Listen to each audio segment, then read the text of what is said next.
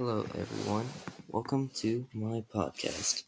Today, we will be talking about the current Russian and Ukrainian conflict and some of the reasons Russia may want to take over Ukraine now after their 20 years of independence since 1991.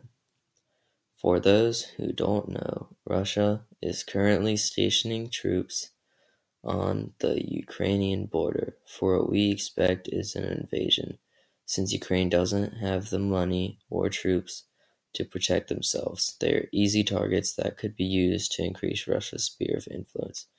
Ukraine has strategic importance with Russia due to it being a fairly large country and due to it also being between Russia and their enemies, the European Union. While the recent Ukrainian presidents are pro-European and joining the European Union, the one from 2010 was anti-European and cut some ties with European countries.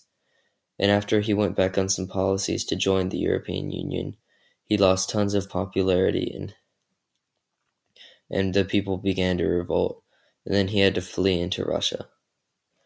Ukraine has been independent from Russia for over 20 years and has been developing its industries such as agriculture and mining operations, and is a major part of trade, being connected to the Black Sea and having an abundance of natural resources such as iron, coal, and steel.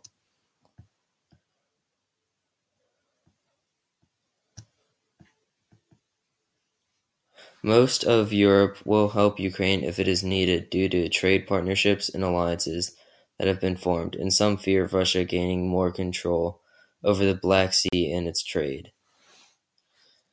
Ukraine has tried to join NATO, but was denied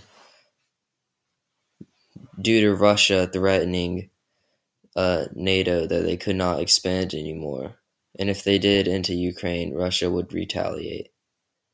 But the US and other European countries, such as the UK or France, would gladly help. This war could potentially cause a new World War III, but I doubt this would happen since no nation wants one, due to the devastating effects of nuclear weapons and bombs. And if World War III were to happen, it could mean the end of all life on Earth, and a nuclear winter, which would make our planet uninhabitable for a long, long time. I also believe that there might not be an invasion, but I cannot explain why the troops are on the border. There are also rebels that are fighting the main Ukrainian government that are being supplied by the Russians. This is my take on the Ukrainian conflict. Goodbye, everyone.